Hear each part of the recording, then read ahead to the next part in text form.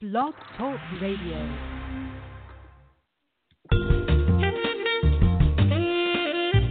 Black Politics Today. An eye for what's at stake in global politics and your source for the social, economic, and political impact of public policy on the African American community. Your host, Kelly Michael Williams, is a political strategy veteran with an undefeated campaign record and the political experience that spans nearly 3 decades, from Mayor Willie Brown in California to President Barack Obama in our nation's capital. So get ready for a fresh and honest approach on the politics that affect you and your family the most. Now, your host, Kelly Michael Williams.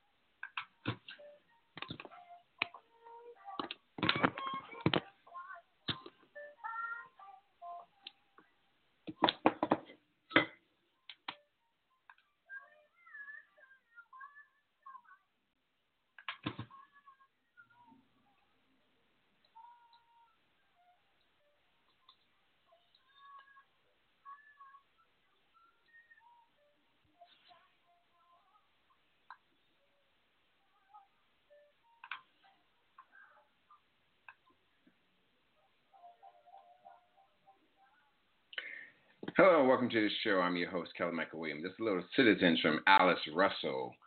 Citizens United, just come on together and let's do what we have to do. Thank you for joining me tonight again. I want to just take a moment and pause and thank my Lord and Savior Jesus Christ like I do with every show.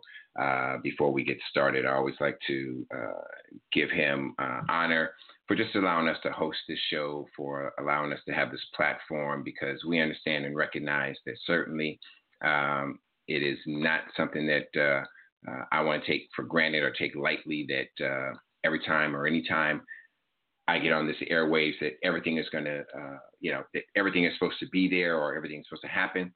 But I want to thank God just for allowing it to be that it is, because without him, we wouldn't have BPT, we wouldn't have Black Politics Today, we wouldn't have our magazine, and I wouldn't have my guests each and every week to come on this show to help us and enlighten us and give us some expertise from their perspective about exactly what's going on in the world of politics, socially, economically, and politically.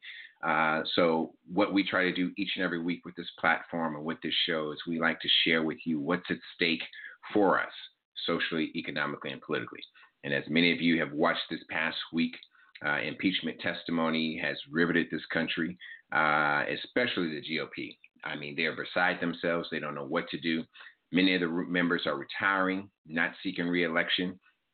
And then at the same time, those who are staying and they're still there, they're trying to figure out how to respond to some of the acts and actions that continue to be revealed through these testimonies, not only the testimony behind closed doors, but even the testimony that's in public, and what this administration, with what this administration has done and how to actually react to it and what to do. So many of them have been dealing so corruptly that it is a way of life for them. And so many of these elected officials now, they don't know what to do. So they're just being complicit and saying, well, there's nothing here. There's no there. Or as they say, well, yeah, he shouldn't have done it, but it's not impeachable. And yet, if I remember correctly, these same Republicans, especially Lindsey Graham, sought to impeach Bill Clinton for having an extramarital affair. They had nothing to do with national security like this does. It had nothing to do with holding up money like this does. It had nothing to do with our person who's sitting in the White House asking a foreign government to investigate a political opponent. And yet they're trying to tell us, the American people, that what this man has done, there is no need to impeach him for it. We should just let it go. And yet, as you look at all the people that are associated with this clown, 8 of them, I think by now, it's either 8 or 9, have been convicted or all of them been convicted. Roger Stone was the latest of the pawns to fall. He's now a convicted felon and will be sitting in federal prison for some time to come unless he's pardoned by this fool. And the corruption in this administration keeps coming and coming. It starts at the head and comes all the way down. And then we're going to look at this evening, we're also going to go into Wednesday's debate, Democratic debate, which actually is going to be held at Tyler Perry's new movie studios there in Atlanta, Georgia, with an all-woman panel, which will be very interesting. I think it's the first that's ever occurred, and should also be very pointed, because I'm sure they're going to talk about a lot of the women's issues that have not come up. I'm hoping and thinking that they'll talk about a number of the issues dealing with people of color and the issues that we have to deal with that. So joining me tonight is none other than our talented and progressive political consultant, my girl, who's always on the ball and ready for action anytime we call upon her, Rebecca Carruthers. She is a progressive political consultant and attorney. She's been a lobbyist in the past and has worked on the Hill as well as in local and state government and operated political campaigns across the country. Joining her tonight as well is another good friend of mine who has been he's been out and about because he's a surrogate on one hand for presidential candidate Senator Bernie Sanders. He's also a former Georgia state senator and there in Georgia, and is also very active in Georgia politics. And I want to welcome him to the show as well, Senator Vincent Fort. Welcome to the show, Rebecca and Senator Fort. Good to be with you. Thanks for having us tonight. Oh, well, it's always a pleasure for me to have you guys on the show. And of course, Rebecca, I always start with you to get this ball rolling and set the tone for the whole discussion of the evening. And it's been a minute since you've been here. So I want to just have you look at what the whole impeachment hearings have been all about and the reality of what's really going on. Because I know a lot of times you've been on the show, I've talked about the barber in Wisconsin who we had on the show a number of years ago, who said that the reason he didn't vote in 2016 was because he didn't like his choices, but he kind of liked Donald Trump because we finally had a gangster in the White House. And you probably remember I would always call him out on that statement in that connotation. And now here we do literally have somebody who thinks they are a gangster in the White House. What are your thoughts and the damning testimony that has come out so far about Donald Trump and what he's done and what the people around him have done? And I mean, so many of them gone to jail, and now we're talking about different secretaries of states and different secretaries of this administration just corrupting themselves and our body of government to do whatever this man wants them to do. What are your thoughts about that? So I think it's very apparent in the impeachment hearings that we've watched so far, and looking and forecasting the impeachment hearings that we're going to see this week, that this president is corrupt, his administration is corrupt. My concern for the Democratic Party and with winning back the White House in 2020 is the language and the messaging that Democrats use to help voters connect the dots and understand why they should vote on this, why they should go to the ballot box and vote for the Democratic ticket.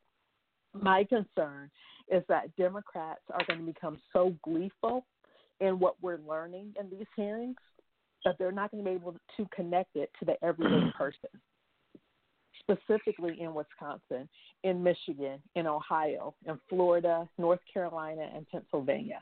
And unless Democrats are able to do that, it doesn't even matter what comes out of these hearings. We already know that the House is probably going to vote to impeach Trump. We know that the Senate is going to have a trial, but we know that the Senate is very unlikely to vote for the actual removal of President Trump. while I do think it's important to proceed with the impeachment hearings, because for the record, the American public needs to know for the record everything that has gone on. And for our future discourse, we need to draw a line in the sand and say never again. We will never elect such a corrupt person, such an immoral character to lead our country. But once again, if Democrats aren't able to connect the dots with proper messaging, Trump will still get reelected next year. That is the scary thought, and the messaging part is always an issue for Democrats. It seems like, I mean, Clinton and Obama were able to, come up and codify a message for their campaigns, but certainly Hillary was not, and a lot of times the messaging just from the party itself has been difficult. Senator, let me ask you, as a Georgia voter and a resident there in Georgia, and seeing what you saw 2 years ago with Stacey Abrams and the Secretary of State there, former Secretary of State there, and the shenanigans that they pulled off there, and just seeing and listening to the accounts of the quid pro quo, the bribery, the extortion, the abuse of power, and the use of foreign government to investigate American citizens. How does it make you feel? Given what Rebecca was talking about, the messaging piece of it, but along with that, just looking at like what you had to experience there in Georgia, because there were some shenanigans going on there, and then thinking about that it's carried on a national level, and what will Democrats do, and how will they be able to overcome, again, the messaging issue, but just the point of connecting the dots for the American people? Yeah, the Democratic Party, oftentimes I call it the worry party. And sometimes we just need to take a breath and chill for a minute. Because what has happened in the last few weeks, both in Kentucky and in Louisiana this past weekend, where Democrats were elected or reelected governor, in the case of Louisiana, by an increased turnout of African Americans. The numbers are really impressive, that the black turnout in both Kentucky and Louisiana rose anywhere from 15 to 30%. And what that tells me is that African American voters are energized.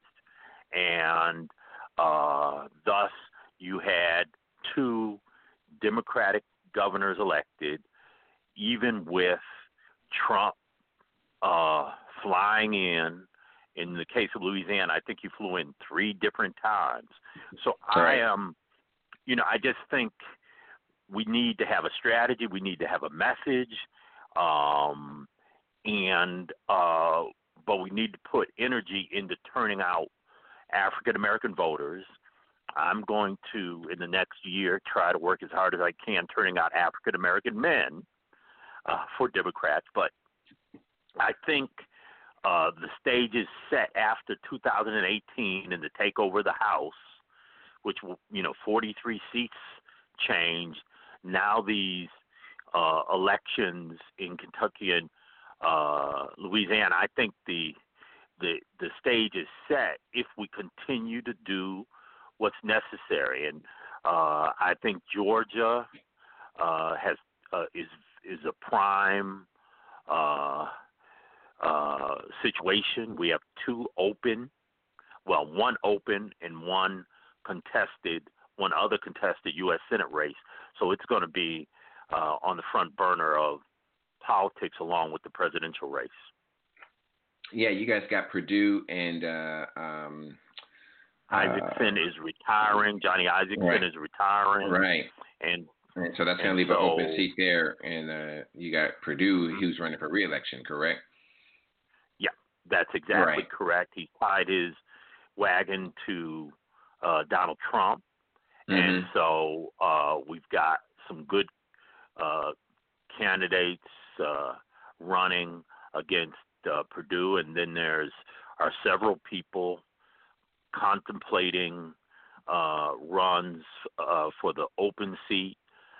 So it's going to take a lot of work.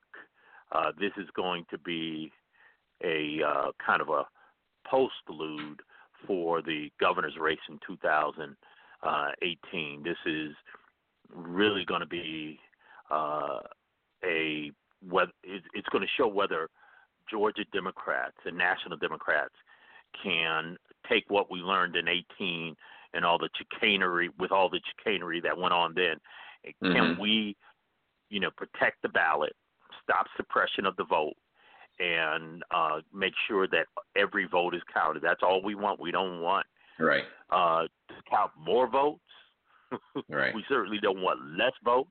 We just want all votes counted in Georgia. So it's an exciting year. The next 12 months are going to be exciting on the national scene, but especially so here in Georgia. So, Rebecca, thinking about the idea of us moving forward to 2020 and not, hanging our hat on an impeachment of Trump, and certainly knowing and realizing that he's not likely to be removed unless some exculpatory evidence comes out that Republicans just cannot turn away and look at. Many of them are tying themselves in knots and don't really know what to do and how to respond, because every time they say something doesn't happen, Nancy Pelosi goes in and gives them that leash, and then they turn code and come up with something different. Do you fear that, you mentioned, you sort of kind of touched on it, but do you fear that even with that if they're successful at impeaching and moving forward, that with the Republicans coming out and basically moving move the goalposts and changing the dialogue or the message, that it would be confusing to the American people, and that ultimately they'll just give up and say, well, we don't really care, and they just go back and reelect Trump anyway? So to the senator's point, especially looking at African Americans and the importance that African Americans play in the Democratic base, the Democrats are actually going to have to put their money where their mouth is. We always hear how important Black voters are, but at the same time, we need to make sure that money is pouring into Black communities, into Black consultants, to messaging that touch and mobilizes Black people, not just during GOTV, but starting at the point of the Iowa caucuses. We have to make sure that there is a concerted effort to get those Black voters who showed up in 2008, some who came back in 2012 but did not come back in 2016, making sure that we're shoring up those voters.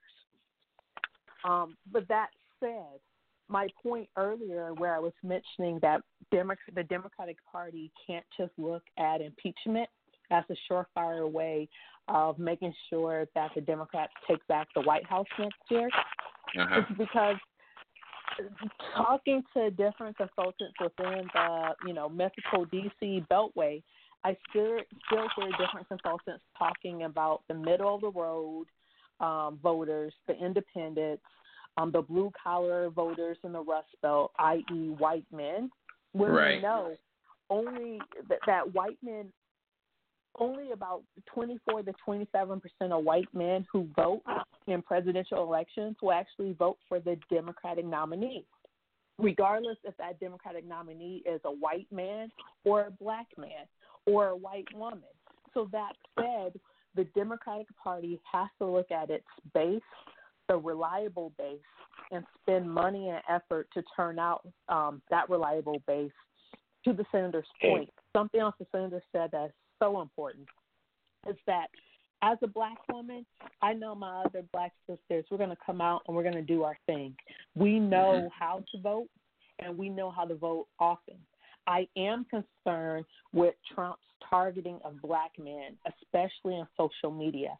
I've been seeing an uptick in the analytics that Facebook has put out that has been Black men who are Gen Xers, so between the ages of 40 and 55, some who have served in the military, some who live in more conservative areas. And the push that I see the Trump campaign using is to try to get these Black men disenchanted with the process and throw out, how our system is corrupt, it's not working for Black men, which is valid and which is true.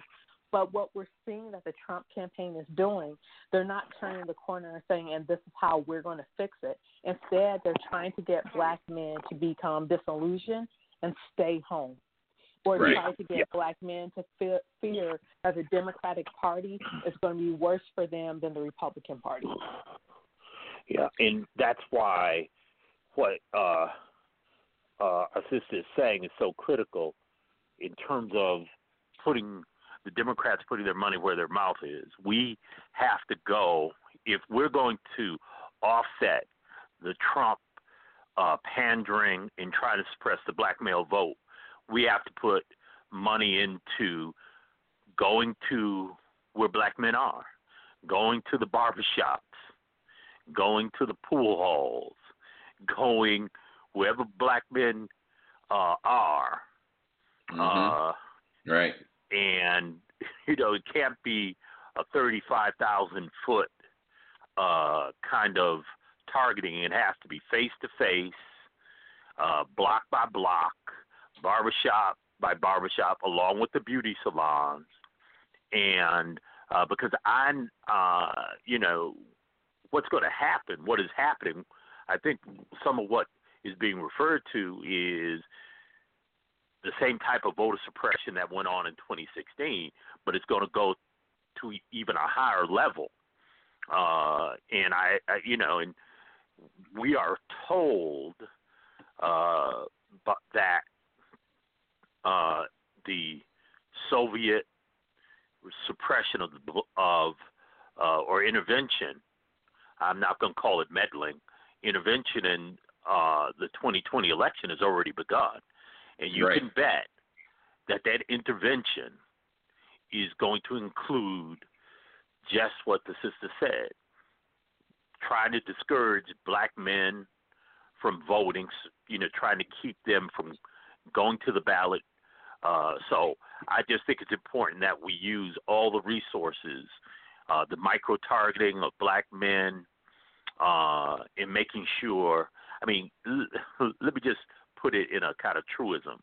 If black men voted at the same rate that black women voted, this would be over already. It'd be the wrap. It'd be the wrap. It'd be a wrap. Absolutely. Stacey Abrams would have been governor. Right. Donald Trump would have been. Andrew Gillum would have been governor. Yep. Yeah. Exactly. Yeah. That is. Yeah. If black men had voted at the same rate in Wisconsin, Ohio, help me out now, Pennsylvania. Yeah. It'd been Wisconsin. It would have been. It was. Yeah, we're talking about 11,000 votes in Wisconsin, and 13,000 in Michigan, and I think 6 or 20,000 in Pennsylvania. You're talking about Philly, Milwaukee, and Detroit, and Michigan. Michigan literally needed 3 more votes per voting precinct to go to Hillary. So if there's even an initiative to get 3 more black men to show up to every voting precinct, absolutely. And to your point, this has to be led by black men. As a black woman, it can't be led by me. It can't be led by white women. It can't be led by white men. It has to be led by black men. It really does. It really does, Senator. And it's one of those things where it just bothers me that our brothers don't get it and don't react. Their response is more apt to, I don't deal with that. I don't need that. But yet they are the number one target as a result of that, because judicially, they're going to be the ones that are going to spend the longer times in prison. They're going to have the least representation in prison. They don't realize and recognize that they can be voting out judges that sent their brother or their cousin to jail or prison because of the county local elections. They pay no attention to those things, but yet they don't want to even participate in it. And then when they do participate, they participate in what would seem be the wrong side of the participation lever to go with the people who are doing the same thing that they're complaining about. And they're going out there saying, I'm going to do that. That's why it's so important in that time at the barbershop talking to brothers. you've got to talk to them face to face, talk about the issues. Give me 10 minutes in the barbershop, Kelly. Yeah. Give me 10 minutes in the barbershop.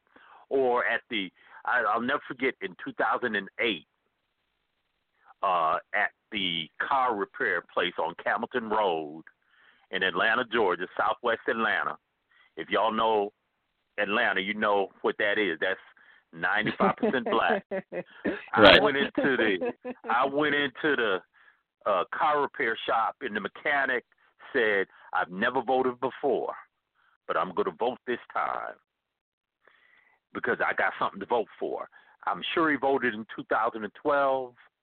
Did he vote in 2016? There's a very good chance he did not. What we have to do is go to those tire shops in southwest Atlanta and in Philly. We got to go to those barbershops, as I said, and spend FaceTime. This is not something you can do on Facebook, right, or right. Twitter.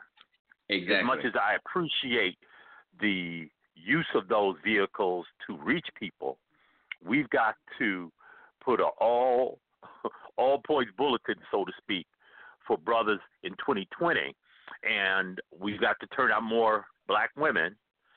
We've got to do that, continue to do that, but we've got to make sure that black men understand, one, that Trump is a threat, an ongoing threat, and then two, we have got to make sure that after they understand how much of a threat he is, that we give them the ability, the means to go vote and be encouraged. Whether black radio is a vehicle that we ought to be using, but there's nothing like that face-to-face contact, brother to brother, that helps to turn out black men to vote. We need to do that, Senator, and unfortunately there's never a campaign for the black men. Now, you can go to the DNC or anywhere else, and there's always a women's vote coalition. There's always been reaching the black women. And I don't know if their thought process is that if you reach a black woman, you're going to get a black man to go along with it or what. But there has never been a concerted effort. Right. There's never been a concerted effort of just trying to reach black men, especially with the fall off in 2016 that we had. Even in 2018, you didn't get them back. So there has to be a concerted effort in 2020 to be able to do so. Let me ask you this and talk about it from a presidential standpoint and your candidate, sure, Bernie Sanders. If you want to join the conversation, you can give us a call at 202. You can give us a call at 516-590-0143. That's 516-590-0143. But from the standpoint of Senator Sanders, Senator Ford, what is he doing, and what should African Americans know about Senator Sanders that they don't already know, for the reason why they should support him in the effort in what you're doing and why you're a surrogate for him? Well, one, the policies that he has been espousing for most of his career have been taken up by the other candidates. Many of the other candidates have listened to what he has to say, and they've adopted his policies. But, I guess imitation is the greatest form of flattery, is a old saying, and it's true here. But the thing about Senator Sanders is that he came to these ideas a long time ago. He's maintained them, and he's a movement politician. What I mean by that, he's kind of like me. He knows that policy change doesn't come from the top down. It doesn't come from politicians. It comes from the grassroots up. It comes from the people, and that's why I remember, and some people have forgotten, after the 2016 election, there were three main movements that came out of the resistance to Donald Trump. One was the Me Too movement, the women's movement. The second was the immigration movement. I remember being at Atlanta Hartsfield airport with on that immigrant issue. Within 24 hours, 5,000 people were at Atlanta airport. But the third one was the resistance to the Trump attack on Obamacare. And when the DNC wanted somebody to organize in the streets, they called who? Bernie Sanders. All of those Obamacare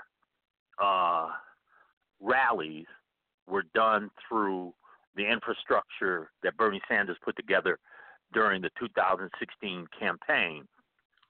I'm for Bernie because he's a movement Democrat it's a movement Democrat who you can be best assured is going to implement the things he's saying when he gets elected. I respect all the other candidates in the race, but Bernie Sanders was there first, and I think knowing him and knowing how politics works, he's most likely, when push comes to shove after he gets elected, he's more likely to implement his proposals. So, Rebecca, I mean, we've talked about Senator Sanders here especially during the 2016 election when we did our show a number of times, and given what the senator just said, how do you see Sanders' appeal to the Black community? Where do you see his appeal or non-appeal to the Black community? And given that Senator Ford is looking at it from a movement standpoint, and a lot of times African Americans, our civil rights movements and things that we've done have been movements whenever we've gotten involved in things. How do you see that in a sense of what the senator is saying and what you think or how you see Senator Sanders' candidacy in our community? So to answer that, I'm going to answer that in three buckets. So there's three conversations that's going on, and it's going on across Black folks and white folks. The conversations that I hear some candidates and some voters talking about issues, like, for example, gun control. And then I hear some candidates and some voters talking about systemic things, such as, reforming healthcare, reforming campaign finance, reforming how Wall Street does business, right? Those are more, the systemic changes. And right. Then I hear other people talking about the foundational things, saying, should our democracy continue to exist the way it exists now? Do we need to make radical changes in our Constitution, i.e. getting rid of the electoral college system? And so it's also generationally where it impacts Black voters. Specifically, Black voters under 35 were enthused about Bernie Sanders in 2016, and to some extent, they're enthused for Bernie Sanders for 2020. I have noticed that there has been a drop-off in that under 35. Their enthusiasm for Bernie isn't as great this go-around as it was last go-around. But one thing that I noticed, especially with some Black men, earlier I was talking about the Gen X, more conservative Black men, I've right. heard Black men, particularly in the Midwest and the South, being pro-Bernie because Bernie's message of systemic change is a message that has taken, that's catching fire, because Bernie Sanders, even the language that he's using, he's acknowledging that our system isn't working for everybody. Mm-hmm. And that our system is failing whole swaths of people. And I think that really impacts Black men. I think where we're seeing Black women not quite going there with Bernie is that Bernie isn't as explicit in his language when he's talking about Black issues. His default is to talk about class issues and talk about from the lens of class.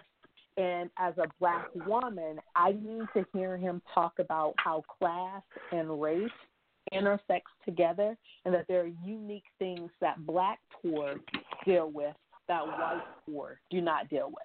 Even Black poor in rural areas versus white poor in rural areas. And if Bernie could turn that corner, I think he would have an uptick in support from Black women. Interesting. Let me get in on this because I agree with the fact that there's a generational split with Bernie in the Black community. Older African Americans tend to be like go for Biden in 16, and this go around, younger African American voters are going with Bernie.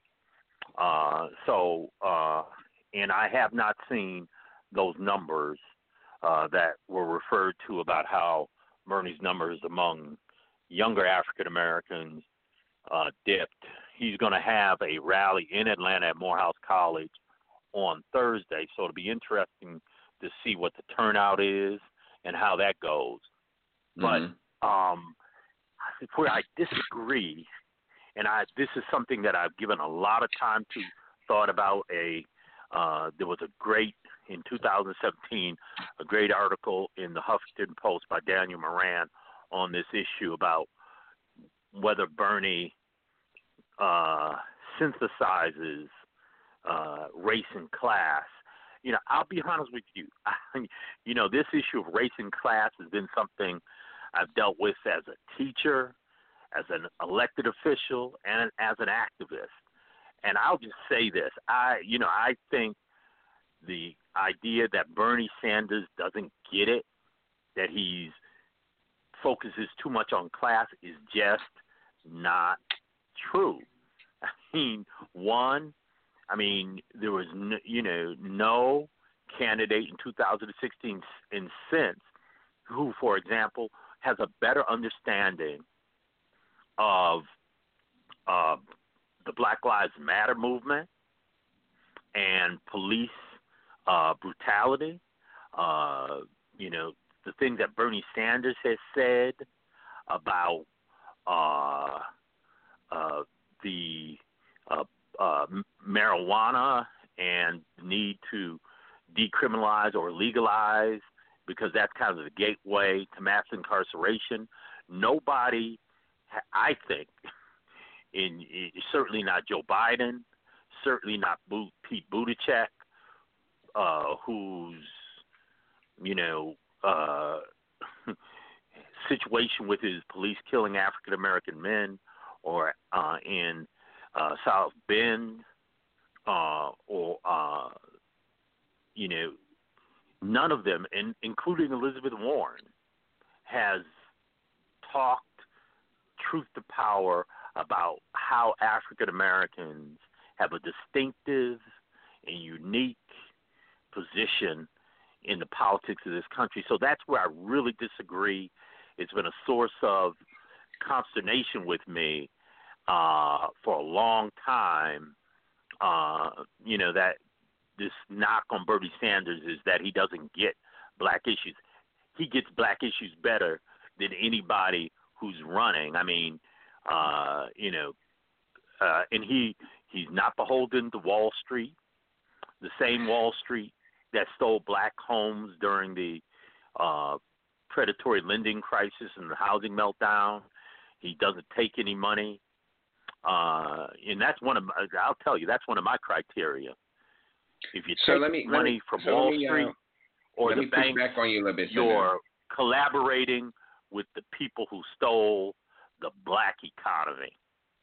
Right. Well, that part I do agree with. But let me push back on you a little bit. And although it wasn't 2016, it was here recently. Do you not feel that maybe Cory Booker has an understanding of like the Black Lives Matter, dealing with his situation as mayor in Newark and having to deal with living in the projects and how he came up and some of the aspects of what he did as a mayor and being the young guy that lived in the projects, not only while he was running for mayor, but as mayor, so that he can turn that whole community around and dealing with issues. Now, I get where Bernie's coming from, but I think a lot of times with Bernie is that it may not be that he doesn't necessarily understand it, but I think it's the articulation of it that he can actually be compassionate or you know how we are in our community. It was something that I heard Al Sharpton say today. It's like when you come to our church,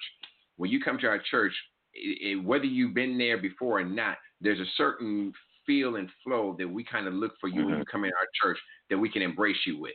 And if you don't really have that, it's hard for us to embrace you because you can say the words, but we don't know that you really understand.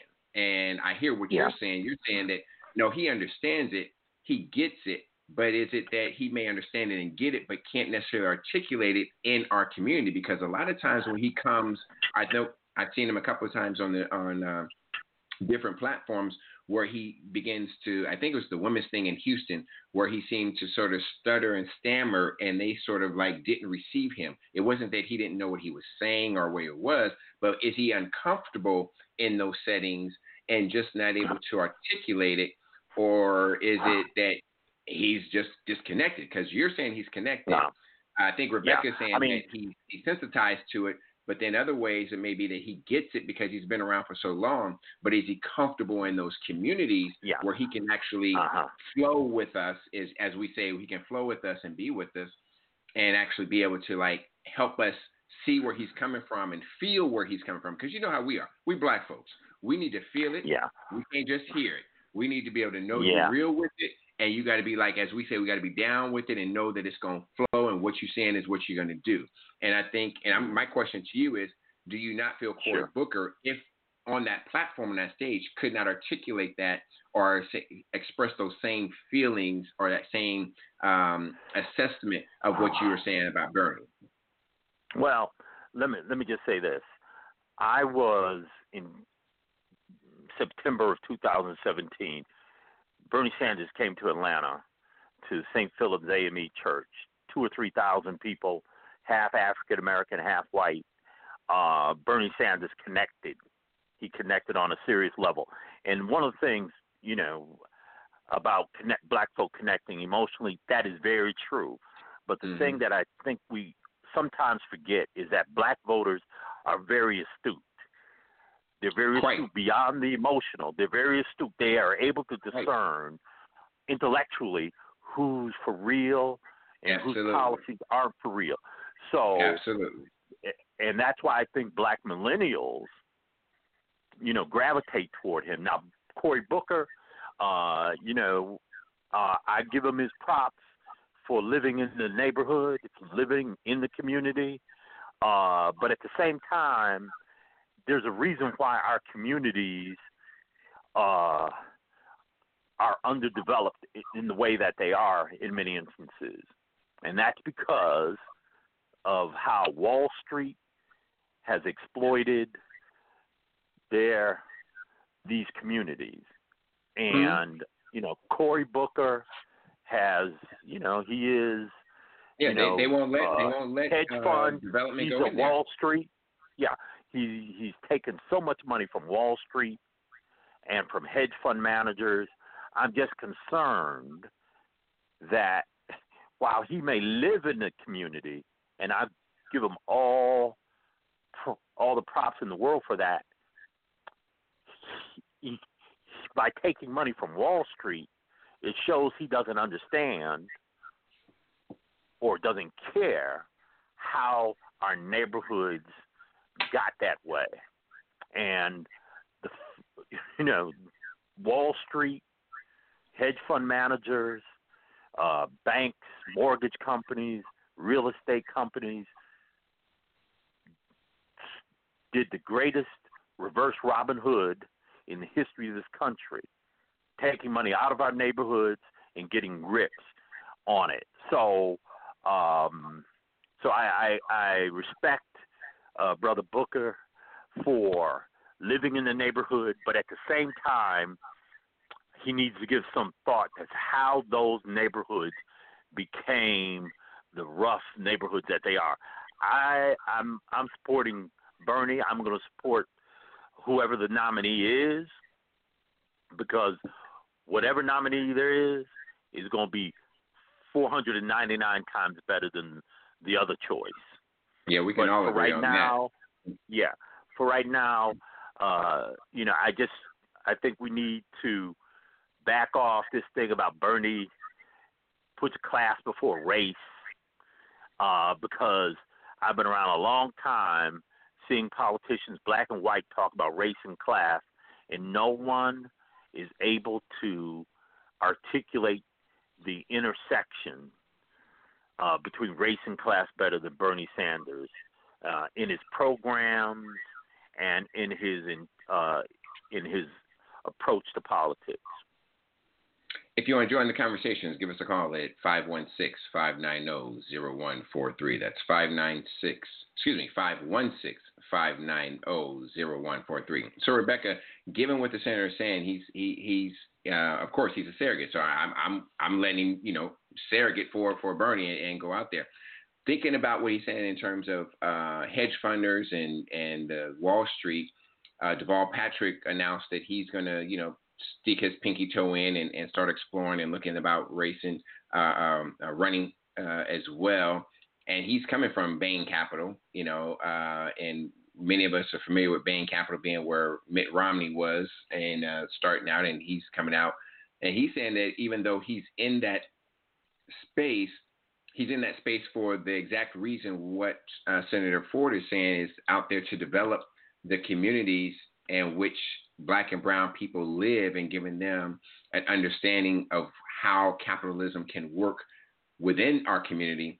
What do you think about that in terms of Deval Patrick jumping in the race, coming from a hedge funder type of corporation, but then also what the senator is saying about Bernie being the prominent member of the race out there to know how and what is necessary and needed for our communities?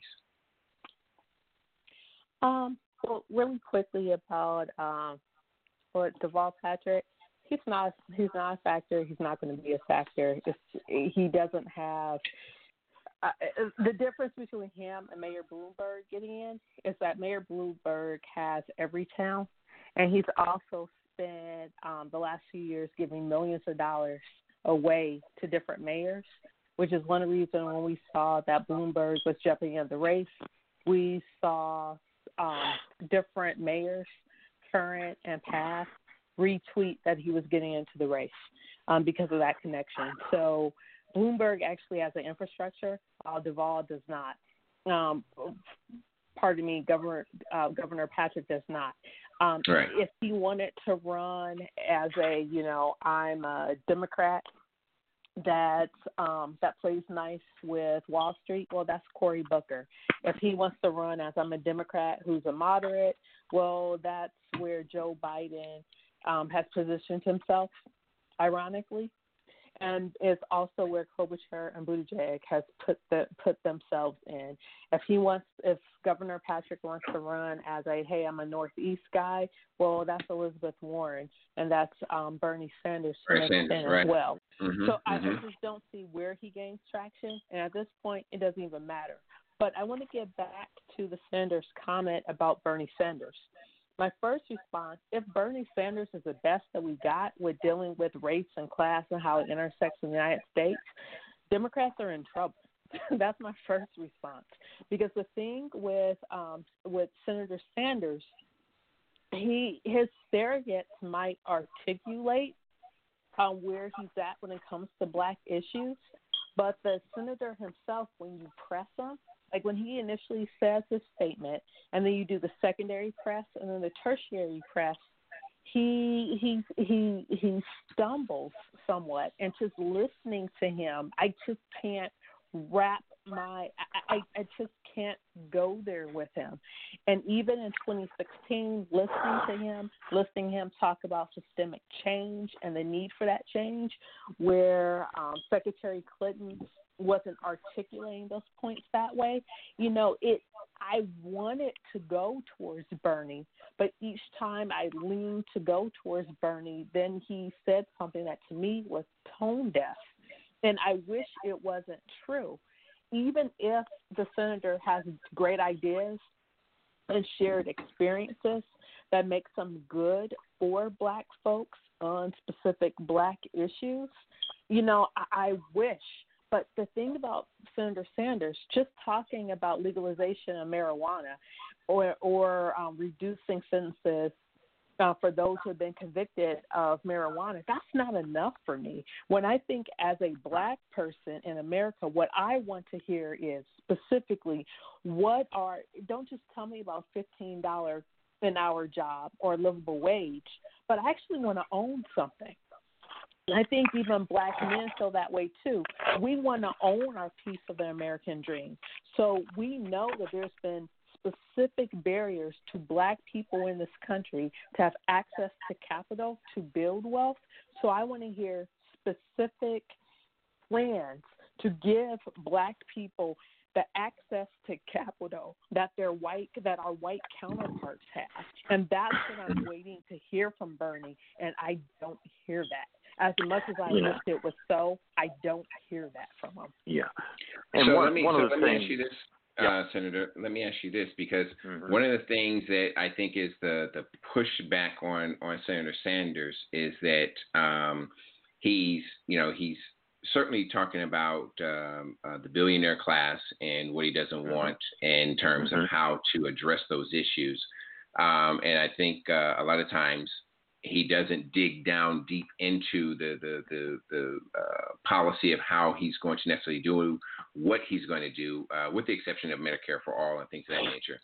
How does he get past? How does he generate or gravitate to our community so that we can help him and support him in terms of getting the nomination? So, in other words, going to be his pathway to our community to get the nomination, because we all know he can't and no one can win the nomination on the primary Democratic side without the African American vote and the Black women and certainly the Black men to chime in.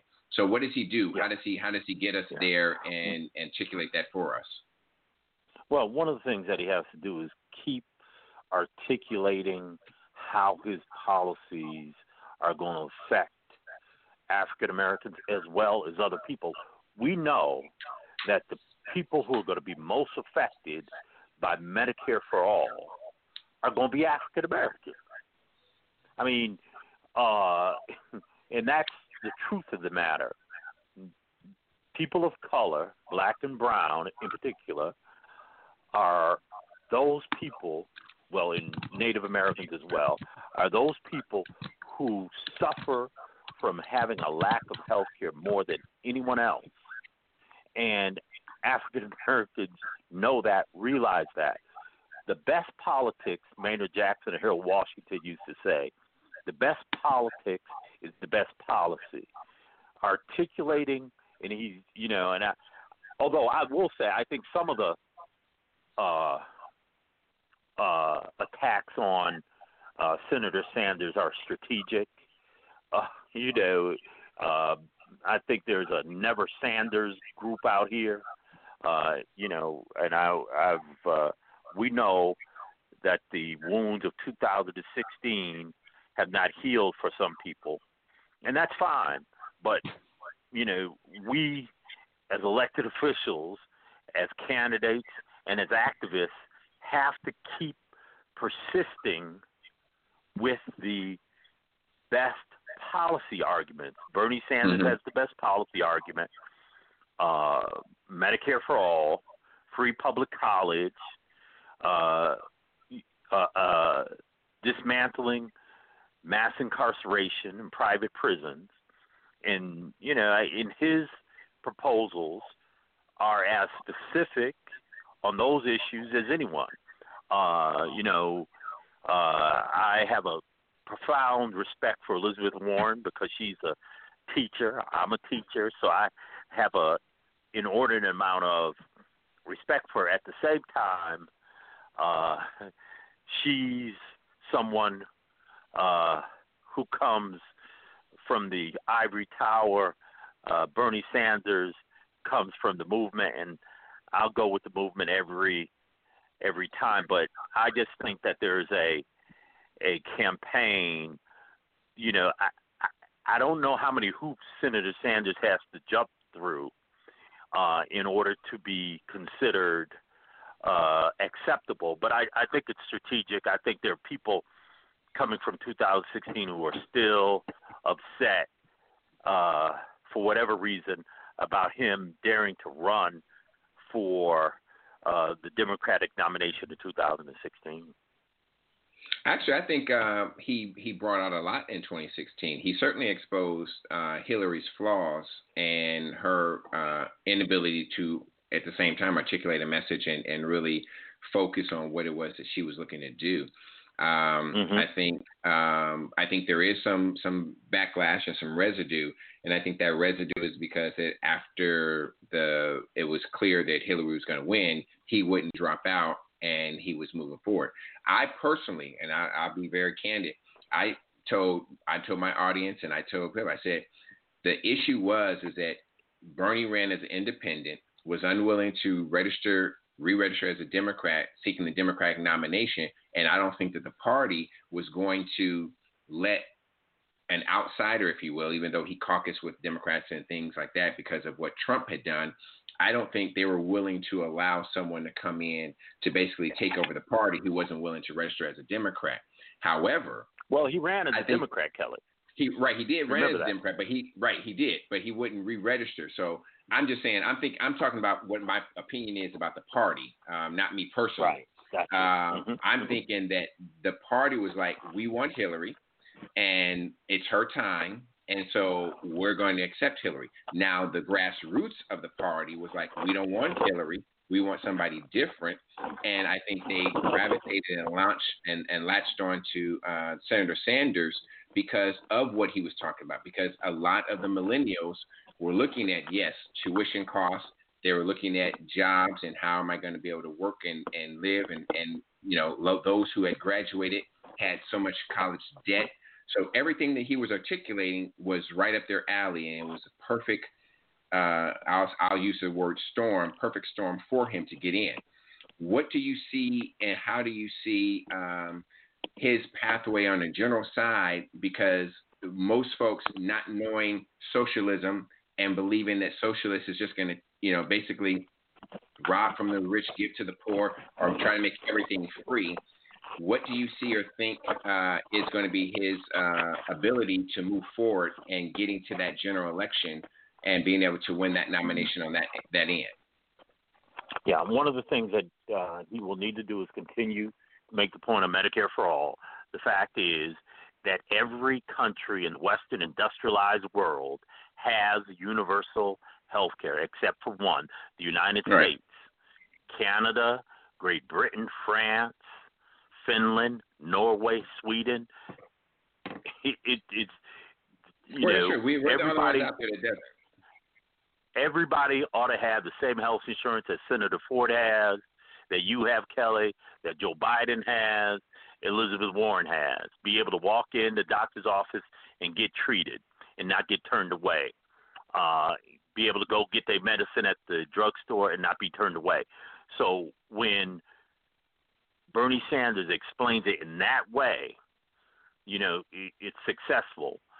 The, billionaires and millionaires, hedge fund managers always are going to, Bill Gates or Bloomberg or Howard Schultz are always going to recoil at the notion of Bernie Sanders or even Elizabeth Warren. I'll repeat, the best policies, the best politics, but Bernie just has to keep hitting where he's, these same notes. Now, he was, we don't know what's going to happen in Iowa and New Hampshire. The place that Bernie is strongest amongst is Nevada, where the unions and Latino voters are very strong. There's a very good chance this is going to go all the way to convention. So at the end of the day,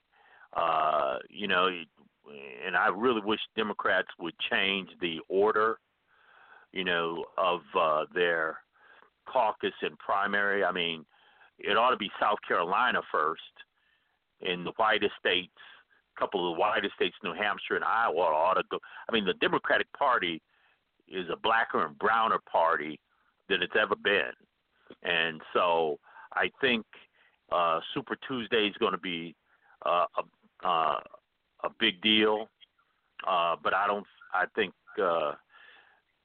California, has moved up their primary, I believe. So this is going to be a knockdown, drag out for a long time through to the convention. I think so as well. I think it's going to go to the convention because many of them will still have cash on hand, and they're going to be able to go through Super Tuesday. And then once I think Super Tuesday will knock the majority of the people out, and we're probably down to probably about 2 or 3 at that point. It just depends on who has the money left.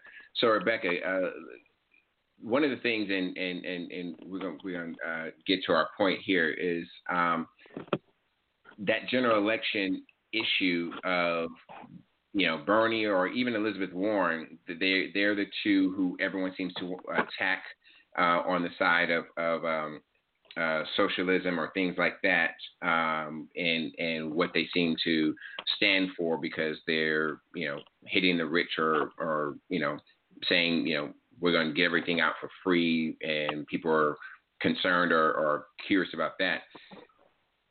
Polls suggest that any of the top candidates, from Bernie to Elizabeth to Buttigieg to Kamala to Biden, even I think Klobuchar, will all beat Trump in a general election. But some of them are looking at the individual states and saying that in the individual states like Wisconsin, Pennsylvania, or Florida, a place like that, it's a little bit tighter. What do you think will be the impact of a Sanders general election bid if it comes down to that in those states, and where it's a purple state and not just a blue state? So if Sanders is the Democratic nominee, he could beat Trump because he's talking about those. He's talking at a systems level. Any Democratic candidate that's just up there talking about issues against Trump, they're missing the ball, because the American public isn't interested in issues of psycho. They're interested in the system. How are you looking to change the system? What elements of our system needs to be changed? So this is another transformational year. The reason why Trump was elected, when you go back and look at some of those exit interviews, people said it was because they didn't like what Obama was trying to change, or because Trump said that he was going to take us back to a certain way of life. So he wasn't talking about issues. He was talking about our system. He kept saying how our system is corrupt. And he was right. But he didn't mention, and I'm corrupt too. That part he didn't. Bernie was very clear when he said the system is rigged. He was right, which is why you had a strange intersection of folks who supported Bernie in the Democratic primary, but then some of them in turn supported Trump in the general. It wasn't because their politics are any shape similar. It's because they were making the same systems argument. So Bernie could win if he's the nominee, if he's talking systems. If Biden or whoever else becomes the nominee instead, they have to have a systems level argument if they want to beat Trump. Interesting. Earlier I was talking about how the Democratic Party is a worry party, and I'm going to tell you what my worry is, and I'm going to be less subtle than Sister Carruthers. Rebecca. My fear. Well, go ahead and tell us what you really feel like, Senator. My fear is that we're going to do this. Democrats are going to do the same thing we did in 2016. Nominate a mainstream, quote unquote, electable, Wall Street funded candidate. I.e. Vice President Biden or another. And Trump, the amazing thing for me from 2016 is Donald Trump was calling a Democratic candidate a candidate in the thrall of Wall Street. I mean, just absolutely amazing. Democratic Party, which has always been the party of the common man, in 2016 was characterized as the party of the elites. And if we nominate another Wall Street embedded mainstream candidate, I'm fearful of that, as opposed to a systems change candidate like a Bernie Sanders. But don't you think, and I'm going to give this actually probably to you, Rebecca, and let you follow up, Senator, but don't you think that because of the way Trump came in as a system change candidate, and because he's been so corrupt and has actually changed things for the worse, that the American electorate is now wanting, they want the change, but they don't want the dramatic change that, say, Elizabeth Warren or even a Bernie Sanders is talking about, because it has totally disrupted them listening and watching Trump do so many things, because he is literally taking our Justice Department, our foreign policy, and so many areas, and has literally destroyed them in many cases. I mean, the work that's going to be needed to sort of renegotiate and reestablish ourselves internationally, the work that's going to be needed to actually get people to trust in a judicial system of government and not feel like everything is going to be entitled to the person sitting in the White House, and therefore that's going to be their personal attorney, or even it's a lot of these federal agencies from energy to agriculture to all these things where they have literally gone in, kicked people off their jobs saying we're going to move everything to Colorado, we're going to move everything to Iowa, we're going to move everything here and there. Don't you think that the people are saying, we want some stability. We want change, but we want some stability in the change, similar to where if they get, like, if someone gets married, so they get married, now they have to, combine their houses, their resources, whoever they decide to move from one place to another place, buy a new place or whatever else, they would rather go that route, as in being married, rather than going the route of just throwing a hand grenade in and blowing it up. Rebecca, I'll start with you. Oh, that was quite an analogy. Okay. That's the only thing I could think of off the cuff. It had to be quick with it, so I had to use that one. So here's the thing: for 2020, there's no mythical on the fence voter here. That's not what you have in 2020. Those aren't the voters who are showing up. It's purely base voters for 2020. So if the Democratic Party spends all this time trying to persuade people, no, at this point, people either like Trump as president or they dislike him as president. Just bottom line. You don't have people who are threading the needle saying, oh, I need to know a little bit more about Trump before I can make a decision if I'm going to vote for re-election for him, right? That's not what's going on here. That's true, but you still have those folks who are saying, well, the old myth of the lesser of two evils, because they're saying, well, Warren is going to do this and she's going to create all this stuff, or Sanders is going to do this, or Biden's going to do this, or Buttigieg is going to do that. I'll stick with what I know I have in Trump and go with it. You did not hear me. Let me say this again. I'm playing devil. Come on now. No, there's no devil's advocate here. He's in the White House.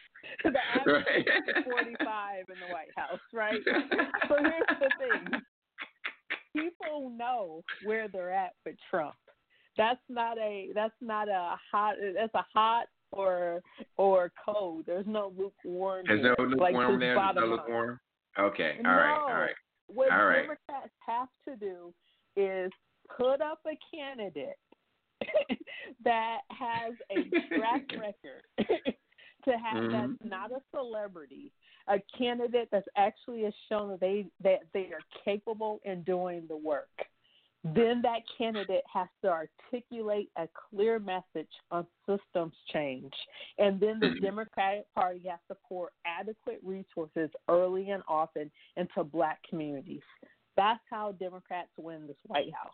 It's at this point, I mean, it's no secret. It's no magic three. Here are the top three issues. Talk about those issues and people will vote. That's not where we're at for 2020.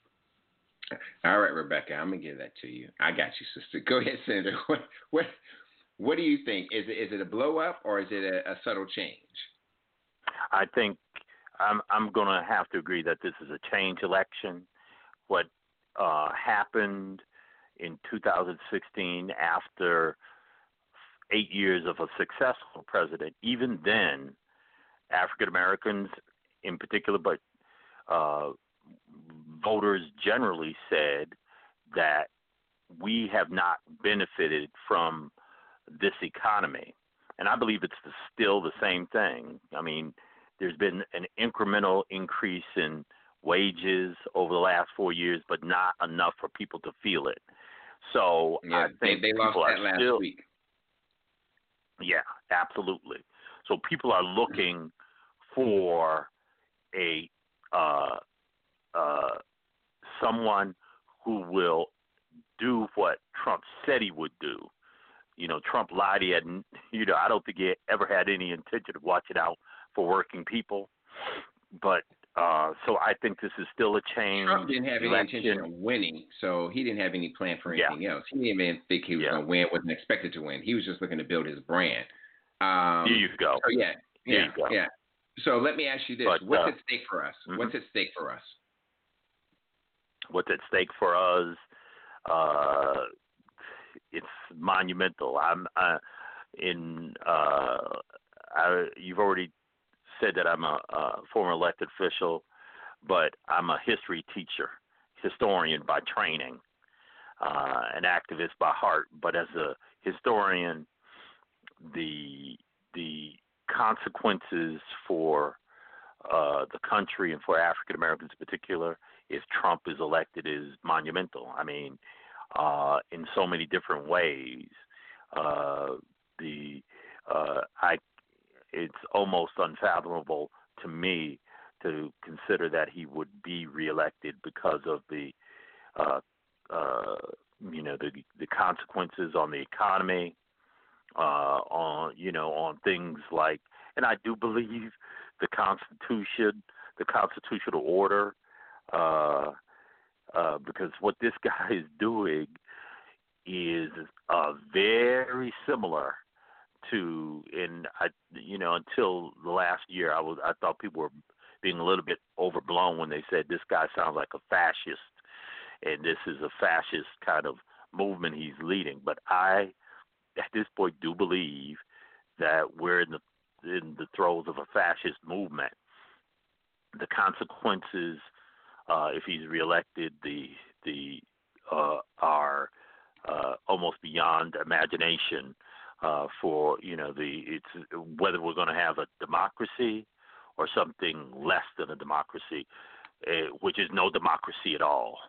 So these next 12 months are just going to be maybe on the level of the crises that we've seen, the Civil War, the World War II, and the aftermath, in terms of a transitional moment in our history. And for people of color, it's even more so. And Rebecca, you know the protocol, how we do this. I was going to ask you what's at stake as well, but the senator just said something that I have to ask this question and put this out there for you guys. The idea that he could lose this election and not leave office is something that so many people have talked about. And what the senator is just saying, especially the idea of him being a fascist and looking for this authoritarian dictatorship that he wants to have, and why he's so keen to these strong men across the globe. How does our Constitution deal with that? But how do we as American people deal with that? That this guy could literally lose popular and electoral college vote and decide it was rigged and I'm not leaving office. And there's literally nothing in our Constitution that says how we deal with that. What do we do? What will America do if that happens? I'm very concerned that when he loses, that he'll refuse to give up power. That's something that I think about, and even on a personal level. I live in Washington, D.C., inside the city, not too far from the U.S. Capitol. So I'm even thinking about my personal safety. Right. Do I actually physically want to be in the city on election night, or do I need to make plans to be elsewhere? Those are like real and legitimate concerns. And I'm not the only one who has those concerns. And to the senator's point, I heard people screaming on November 9th, oh, this is fascism. And I, too, was like, let's not quite go that far. But I wasn't in the Van Jones camp of, oh, give this guy a chance. Because I knew. Right. I've never been in that camp. Knew who he was. Yeah, I mean, I know who he was throughout the campaign. I never was in that camp. Right, but I wasn't immediate in putting the label of fascist on him. But what I'm concerned, yes, in the short term, I'm concerned whether or not there'll be a peaceful transfer of power. And if there isn't, what does that look like? I think that's bad for our democracy. And then that gets us back into that foundational bucket of where we're going to have to enact and create some foundational changes with how we do the business of democracy in this country because of Trump. And, that saddens me. My other concern, specifically with foreign policy, is what another 4 years of this administration will look like for sub-Saharan Africa. I'm concerned what's going on economically with China moving in and taking over large swaths of sub-Saharan Africa. I'm concerned about the Berlin Treaty and its impacts on modern sub-Saharan Africa and the gross payments that countries are still paying to their former colonizers. Like, who colonizes a country and then basically blackmails them to become uncolonized and say, into perpetuity, you're going to have to pay me billions of dollars a year. And then those same countries like France then turn back to those former colonized African nations and say, why are you so poor? So my concern is that without the United States acting as a check on those issues, is that sub-Saharan Africa is going to be further exploited. And, that's where my international policy concern is.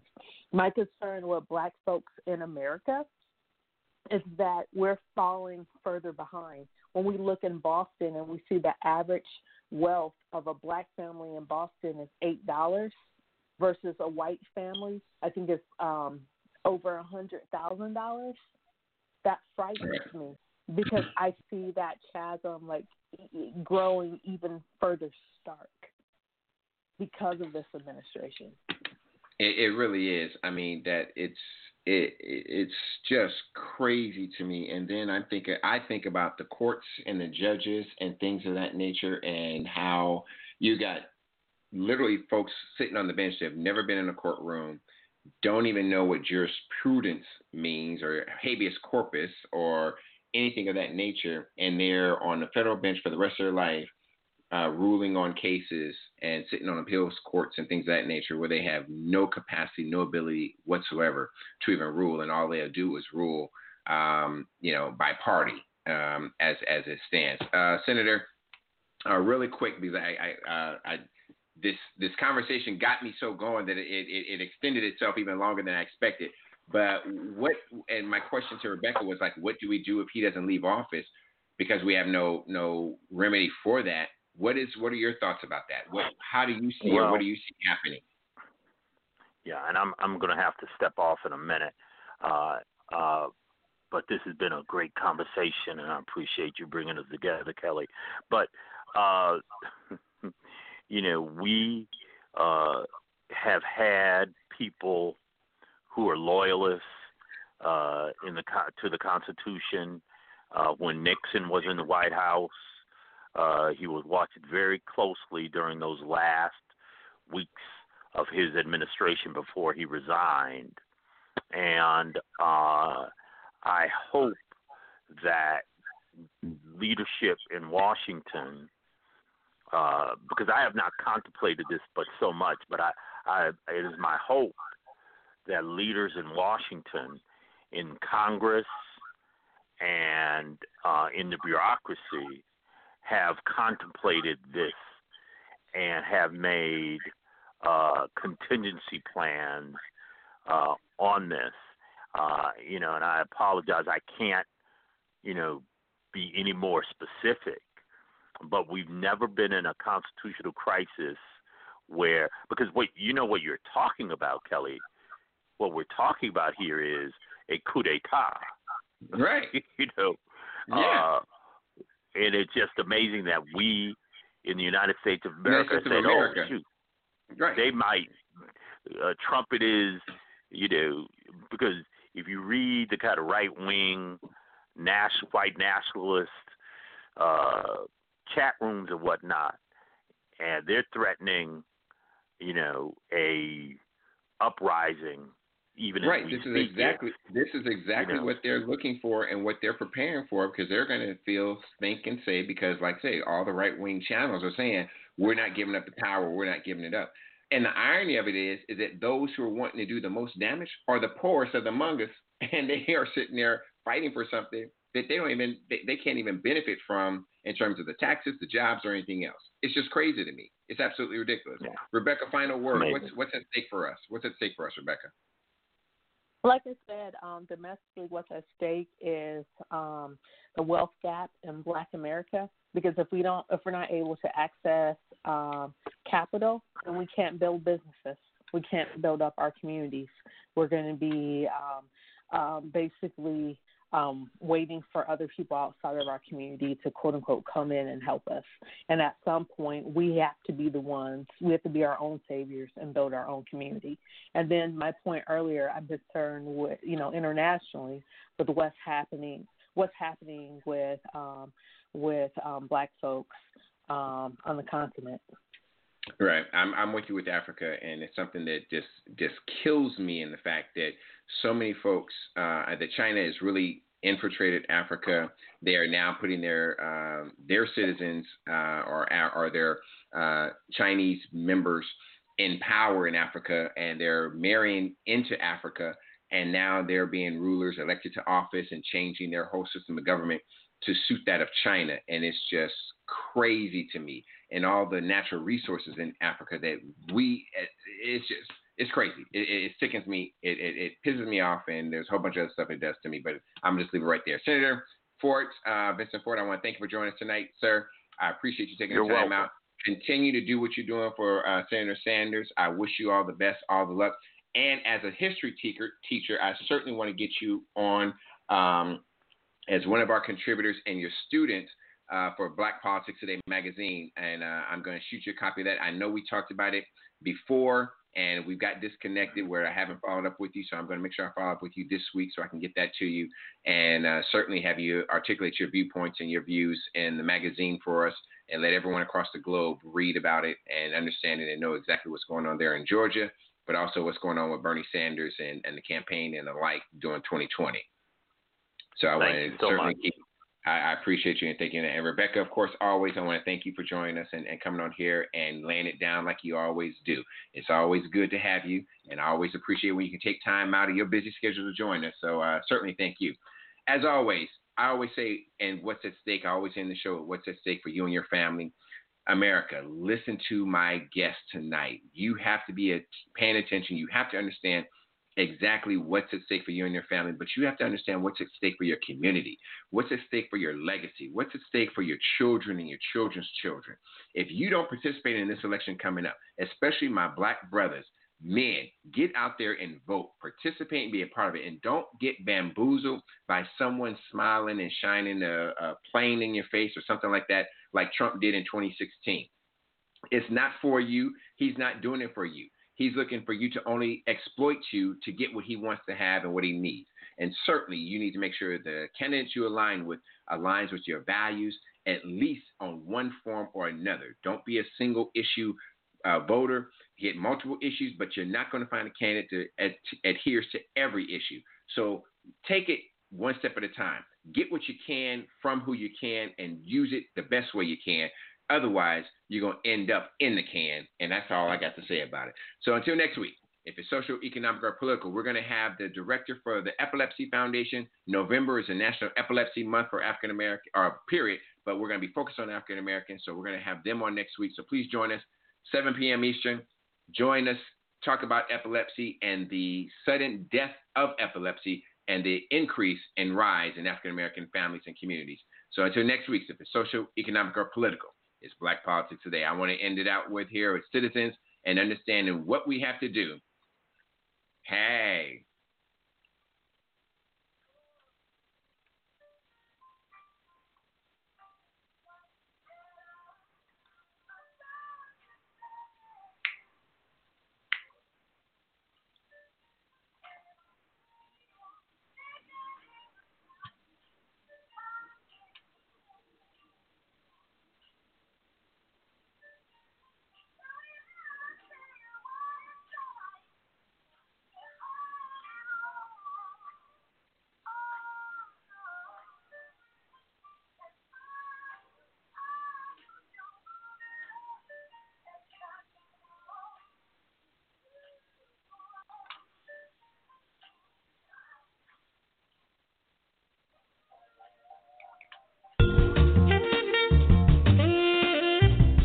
Thank you for listening to Black Politics Today, an eye for what's at stake in global politics, with your host, Kelly Michael Williams.